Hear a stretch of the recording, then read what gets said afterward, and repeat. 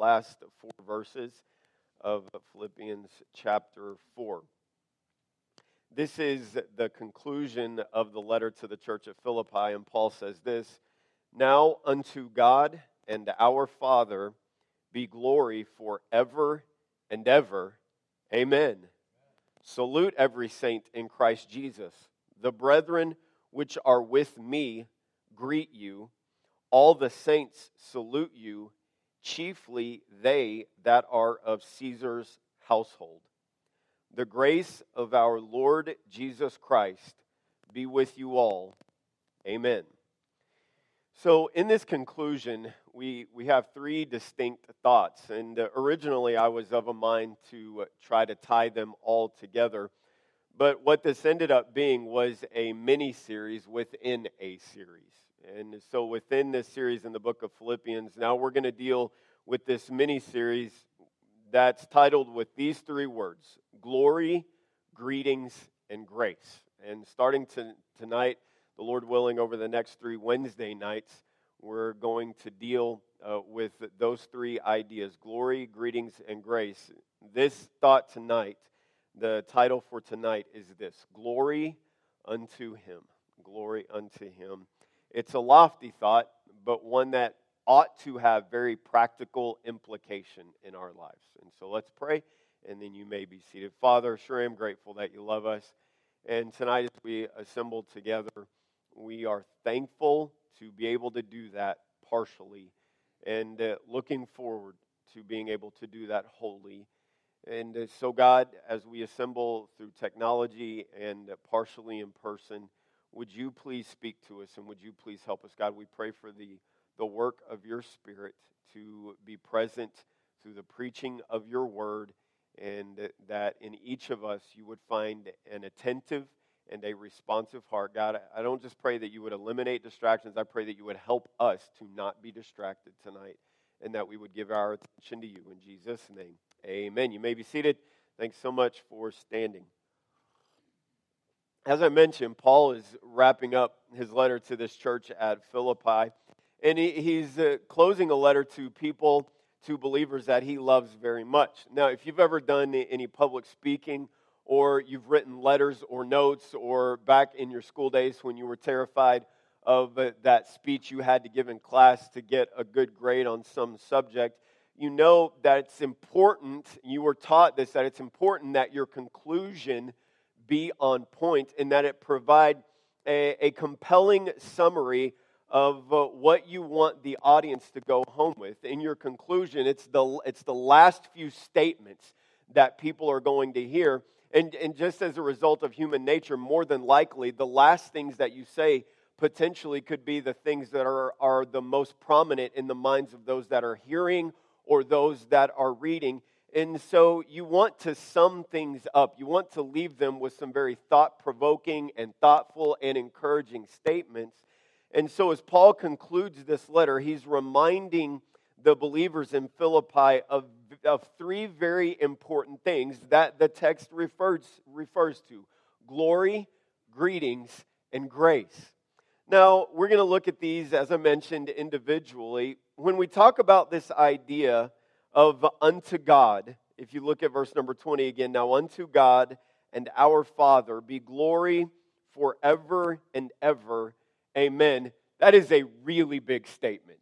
In fact, if we're honest, no matter how much you study the implications of that statement, it's impossible from our ability and our perspective to grasp how big of a statement that is, and yet we can't understand it. But there's a danger, and that is when we read a statement like this: "Now unto God be glory forever and ever. Amen." We think the implications would have to do with something far off that's going to be in eternity, and it's really something we can be aware of, but we don't have to worry about it. But this kind of truth, while it does have eternal implication, it also has practical implication in how we ought to be living our lives. And here's why. You would agree with this. And that is this: as a child of God, God should not only receive glory when we are all together in heaven for eternity, God should be receiving glory from your life in the here and now. God's worth of receiving glory is not limited to a time that we have not yet arrived at in eternity, but he should be receiving glory from each of our lives on a consistent basis. And so we're going to break this verse down into three parts. The first one is this: He is God. And when we talk about God, we're talking about the eternal one who rules over all. He fills the void that is eternity. There are different scriptural references to his vastness and to his power.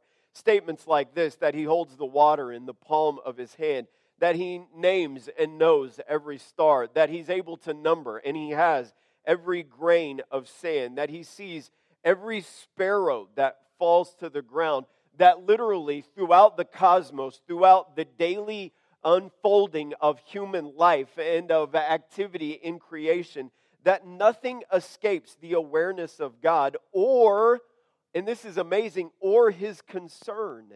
It's not as though he's some kind of indifferent force that isn't concerned about. He is aware of those things. Not just aware of them because he knows all, but he is concerned about them because he is a compassionate creator as well.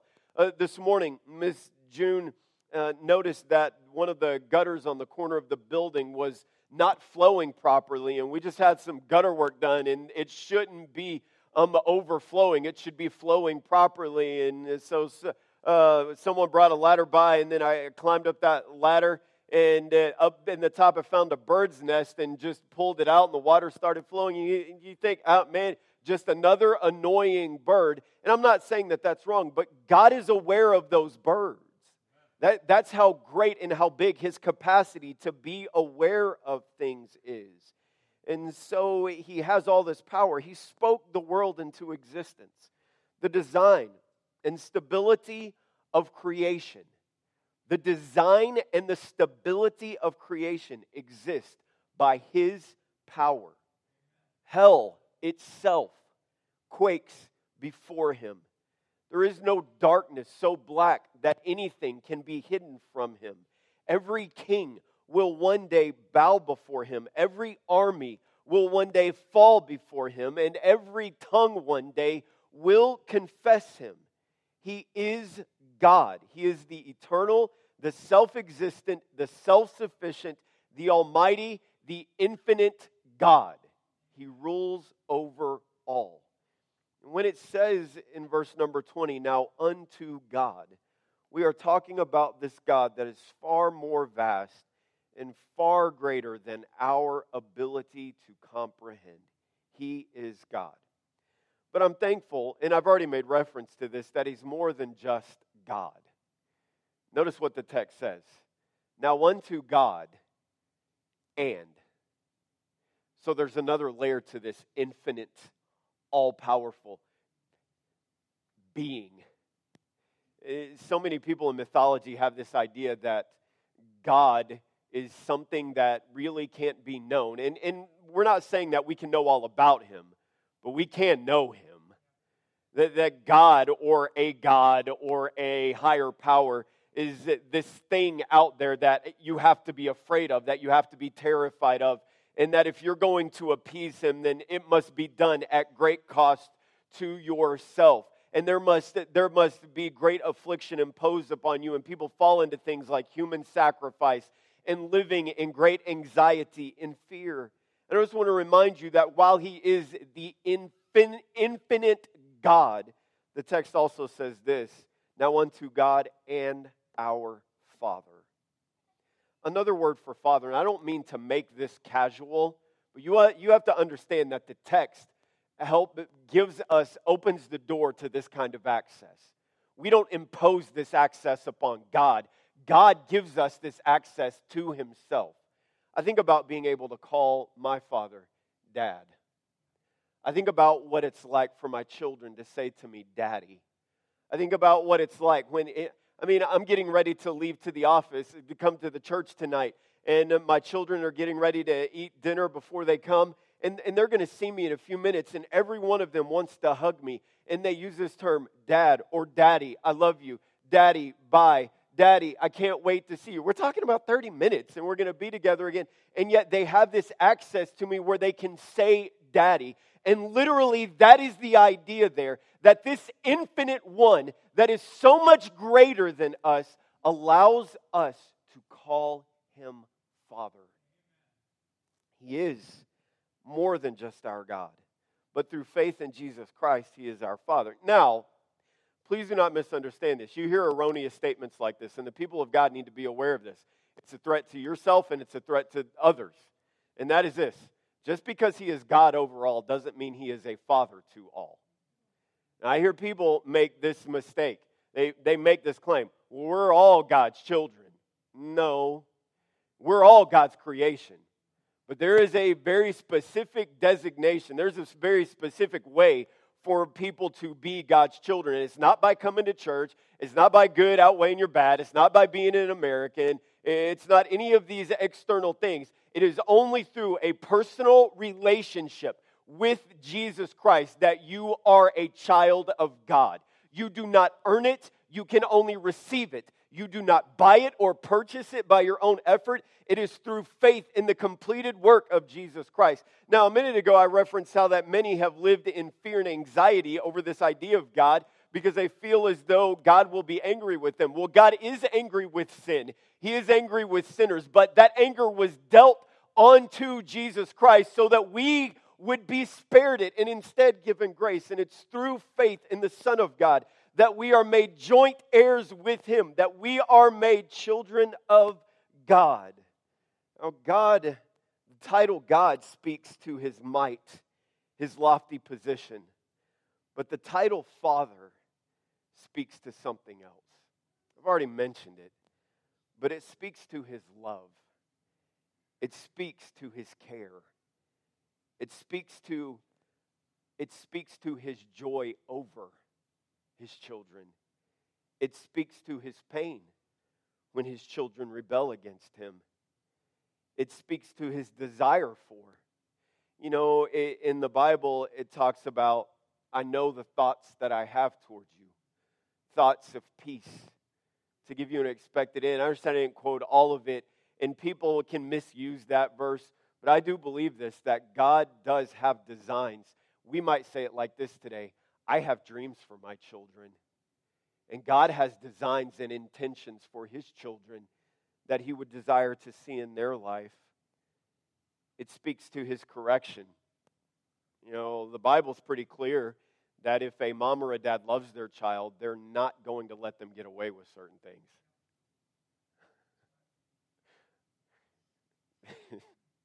If you love them, you will hold them accountable. You will correct them. And as a loving father, he corrects us. He comforts us. It speaks to his help. It speaks to the fact that he knows when you're hurting, how you're hurting, why you're hurting. He knows your disappointments. He knows your anger. He knows your fear and anxiety. He sees your frustration and your sorrow. And he does not despise you when you are broken. He does not despise you when you are wrong and stubborn. He does not despise you when you are disappointed with life. As much as you can love someone that matters to you, is dear to you, as much as you can love your own child or someone like your own child, his love is so much greater. He is the perfect Father. He's not just the God. He is our Father. Notice the text, now unto God. And then it uses the personal pronoun, our Father. I love this. I possess him. He's mine. I have this relationship with him. You could line up the different dads up on the platform, and different children would look at them and say, that's my dad. That's my daddy. That's my pop. That's my father. We can look at the eternal God, and he is my Father through faith in Jesus Christ. Because he is the God, and because he is my Father, he should also be my priority. Understand that as God and as my Father, he does for me and has done for me what no one else can do. No, Okay, let's start here. Stay with me. I'm alive because he wanted me to be. He told Jeremiah this, I knew thee. I formed thee.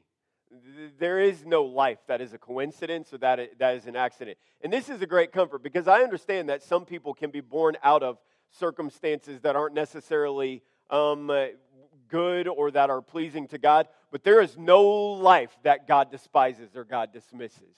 And God is aware of every circumstance out of which a child will be conceived and born. And He loves that life and He values that life. And that life has purpose. So let's just start with this. I would not exist physically without God. That's good.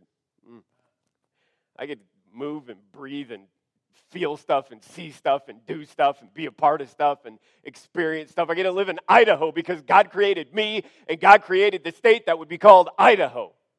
Amen. But not only that, God saw that I would be a sinner. He saw that I would rebel against Him, and He came and He died for me. So we could keep going on that list, but just those two things, my existence and my salvation, He has done for me what I cannot do for myself. And so as my God and as my Father, He should be my priority. Now, Paul makes a statement in verse number 20, now unto God and our Father be glory forever and ever. Amen. Concluding that, obviously, this is the way that it will be. One day in eternity, when all is said and done, and when every foe has been vanquished, and when every tongue has confessed Jesus Christ is Lord, to the glory of God the Father, and when for eternity the praises of the Almighty ring out for endless days, and there is no more night, there is no more day, it's unending eternity. When all of that is going on, God will receive the glory that He's due. But it should not be limited to that time.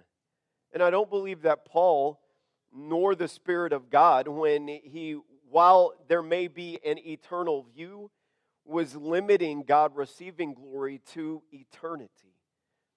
God should be receiving glory right now because of who He is and what He's done for us. Now, right now, finite men quibble over their own greatness. Who's the greatest athlete? Who's the greatest president? Who's the greatest leader? Who's the greatest at this? I want to be remembered. I want to make a name for myself. And this is what everyone quibbling over their own greatness forgets. We are but dust. Paul is reminding the believers that because of God's status and because of God's relationship with us, He should be prioritized by His people. The word glory refers to the status of an individual and the recognition that they should receive as a result of who they are and what they've done. Now, it's right. The Bible talks about this. Give honor to whom honor is due. And it's not wrong for people to receive a measure of glory, for people to receive a measure of recognition. But it's amazing in our eagerness to glorify people who are like us, very finite and limited in time and limited in ability, while we are eager to glorify and to laud and to exalt people, that the one who is far superior to all of us often can receive very little adulation, very little glory, very little recognition. It's the reminder that as God and as our Father, no one is higher. Think about the people that our culture in America seeks to glorify and put every good, and not every accomplishment is good, and just because culture says it's good doesn't make it good, but put every legitimately good accomplishment together, and it pales in comparison to the accomplishments of the Almighty, to the accomplishment of the Redeemer who vanquished hell and sin and death. No one has accomplished more. No one has loved more. Now, I'm thankful that we can learn to love like Him. We can. He created us with the capacity to love. I'm not saying we'd love perfectly, but we can learn to love in a way that's like Him. But let's just be honest, no one has loved more than Him. No one has distanced himself from the pack. If you've ever watched the race, when there's a runner or a car and a driver or a cyclist or a swimmer, whatever the race is, when you see a race and there's obviously a racer that is superior to the others, they'll say something like this: that runner, he or she has distanced themselves from the pack, meaning there is an obvious superiority between that runner and everyone else. No one has distanced himself from the pack more than God. He is unlike everyone and everything else. He is in a category all his own. There is no one that is worthy of receiving glory like him. Now, one day he'll receive it forever as he deserves. But he should be, brothers and sisters watching, brothers and sisters here, he should be receiving glory from his people now. Now, this is where we struggle. To give God glory is more than just attaching a statement. This is what happens after someone has a success. Okay, you know, I'm a professed sports junkie. I've seen this play out in sports. It plays out in other places as well.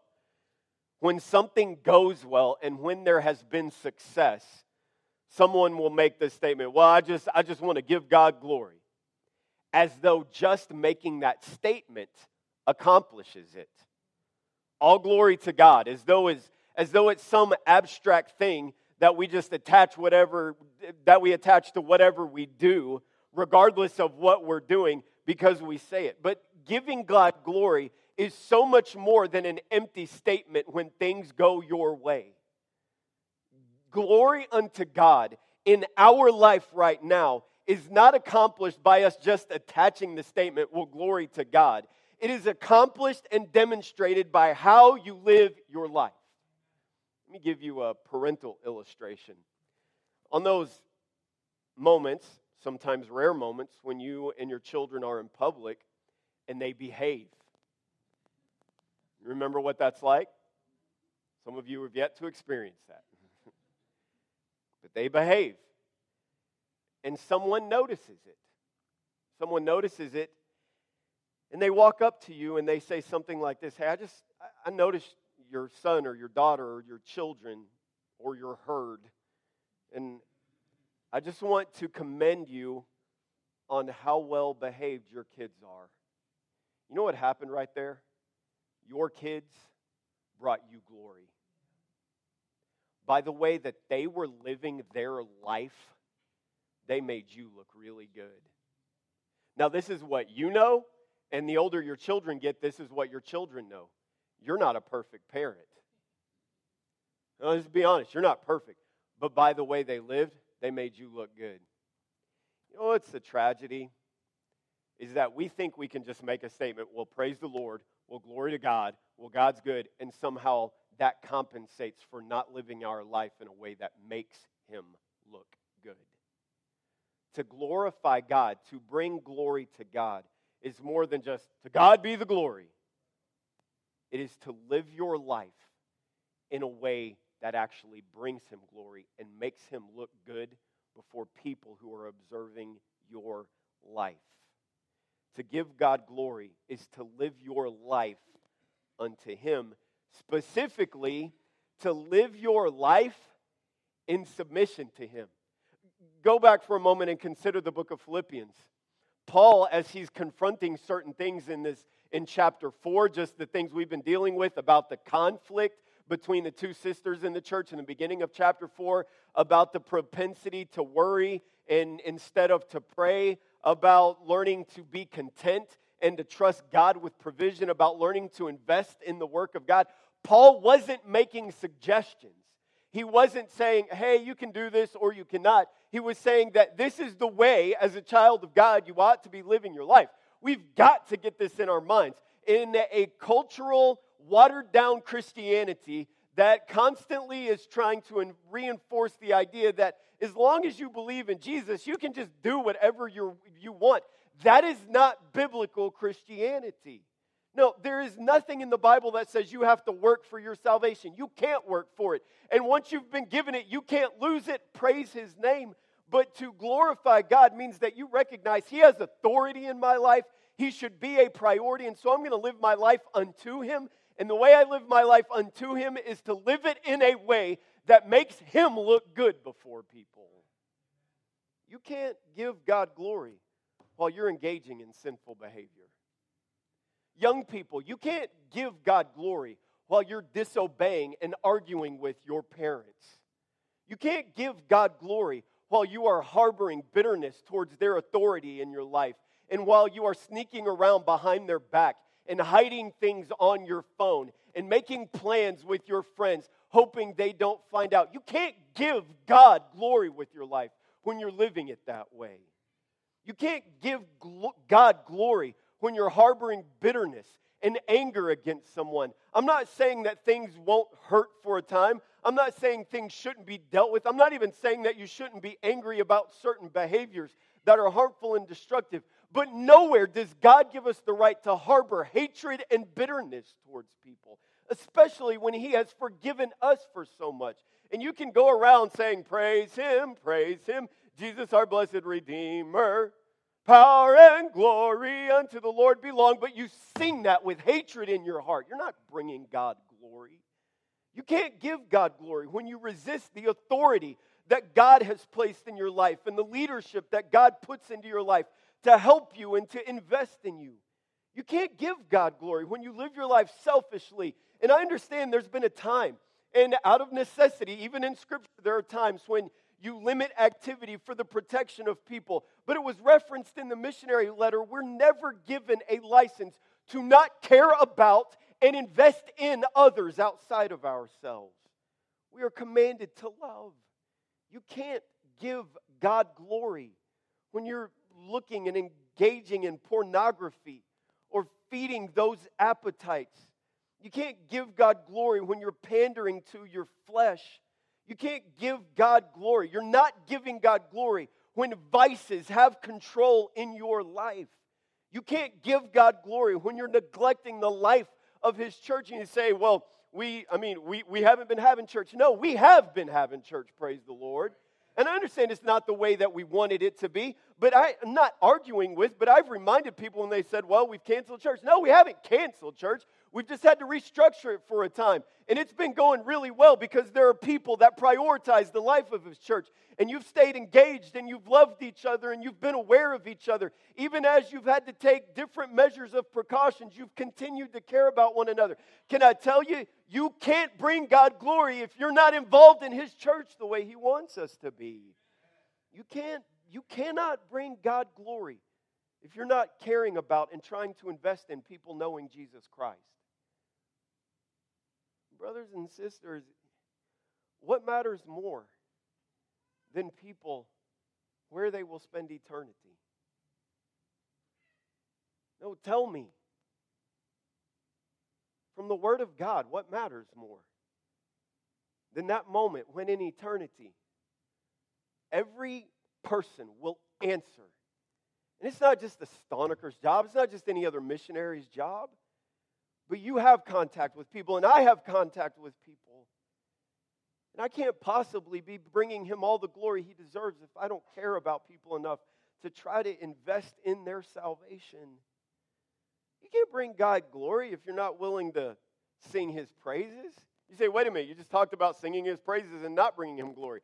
Right, but that's because of bitterness in your heart. You still ought to be singing His praises, hallelujah. Hey, for those of you that were here Sunday morning and then Sunday night, it was really good again tonight. The singing of God's people and getting to hear it has been amazing. And I appreciate Brother Nate and Brother Adam, but I really enjoyed getting to hear the church come together like a choir in segments and not just solos, hallelujah. We ought to sing His praise. You can't bring Him glory. You can't bring Him glory, Mom and Dad, when you're not training your children to obey. No, moms and dads, God commands you to raise your children. You're not commanded to let your children figure it out. You're commanded to raise your children. You can't bring God glory as a parent if there's not intentional, deliberate direction and instruction and correction and restraint. You can't bring God glory if you're not being the right kind of husband, the right kind of wife. No, look, I could stand up here and preach all day and people be, man, just we thank God for you, Pastor. But I'm not bringing God glory the way that he deserves if I'm not loving my wife as Jesus Christ loved the church. To give God glory in this life means that you prioritize him, that you live your life in a way that demonstrates that you prioritize him. I want to ask the guys to go ahead and put that picture up for me, if you would. In 2004, the unthinkable happened. The men's basketball team lost in the semifinals to Argentina. Okay, y'all get mad at me about this if you want to. I'm not going to lose sleep if Argentina beats us in soccer, but never in basketball. It's invented in America, for crying out loud. That's our game, among others. And you already know my feelings about the Olympics. I don't care about every nation being happy. I care about our nation being happy. Anyway, 2004, NBA players, and I can name some of them to you, went to the Olympics, and there was just kind of this air. You remember the Dream Team in 1992, Barcelona, then 92, 96, 2000. We had reclaimed our place of dominance in the basketball world internationally, and there was just this assumption in 2004, yeah, we're going to go in and we're going to win it. And we got beat. Settled for bronze. We weren't even the first loser. We were the second loser. Man, it was terrible. Obviously caused me a lot of devastation personally. In 2008, leading up to 2008, there was an emphasis on gaining back that position of number one. And the team was, in reference to the Dream Team of 92, the team was given the nickname the Redeem Team. We are going to gain back what we have lost. Coach Mike Krzyzewski, or as he's known as Coach K, of a college team, University of Duke University, he led the coaching staff, and they went on to win the gold medal in a compelling championship game in a dominant fashion throughout the Olympics. If you'll notice in the picture that you see, Coach K had all these gold medals hanging around his neck. I didn't know this until I was watching that game and heard it referenced that during the Olympics in team sports, coaches don't receive medals. And so after the players had stood on the top position of the platform and received their medals, they all brought Coach K up. And then subsequently after that, all the other assistant coaches, and one by one, they took their medals off and they hung it around Coach K's neck. And this is what they were doing. We want recognition to be given to the one who helped us be in this position. I'm not trying to elevate improperly something like this, nor am I trying to demean the majesty and glory of God, but can you get the illustration? Sometimes I feel like as a child of God, I settle for hanging bronze medals around my Savior's neck. Sometimes I feel like in the way I live my life, I settle for silver and bronze in my attitude, in the way that I care about the lost, in the way that I forgive, in the way that I'm disciplined in my time with the Lord. Sometimes I feel like I go to God and I say, look, it's a bronze medal, but, can I tell you, God deserves to be the priority in our life. It doesn't mean we walk around like monks. But Colossians tells us this: whatsoever ye do, do it heartily as to the Lord. You know what that means? When I respond to my wife the way I ought to, I can give God glory. When I love my children the way I ought to, I can give God glory.